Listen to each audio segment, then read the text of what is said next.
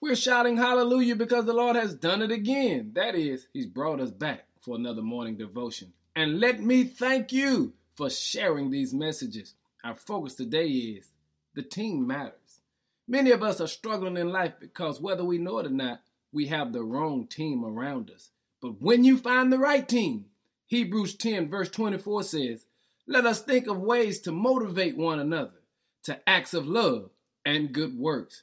You see, team is everything because there are times when you have to know how to motivate your team members. Now, we're all not the same. We're wired differently. Some people just need a pat on the back. Some people just need an encouraging word. But then there's others who you have to kick in the backside. And you have to know the difference. Why? Because you have to know how to motivate your team. Listen, you got to make sure you have team members who know how to motivate one another. You cannot be the only motivator in your team because even the motivator needs to be motivated every now and then. Here is what I'm trying to get you to understand.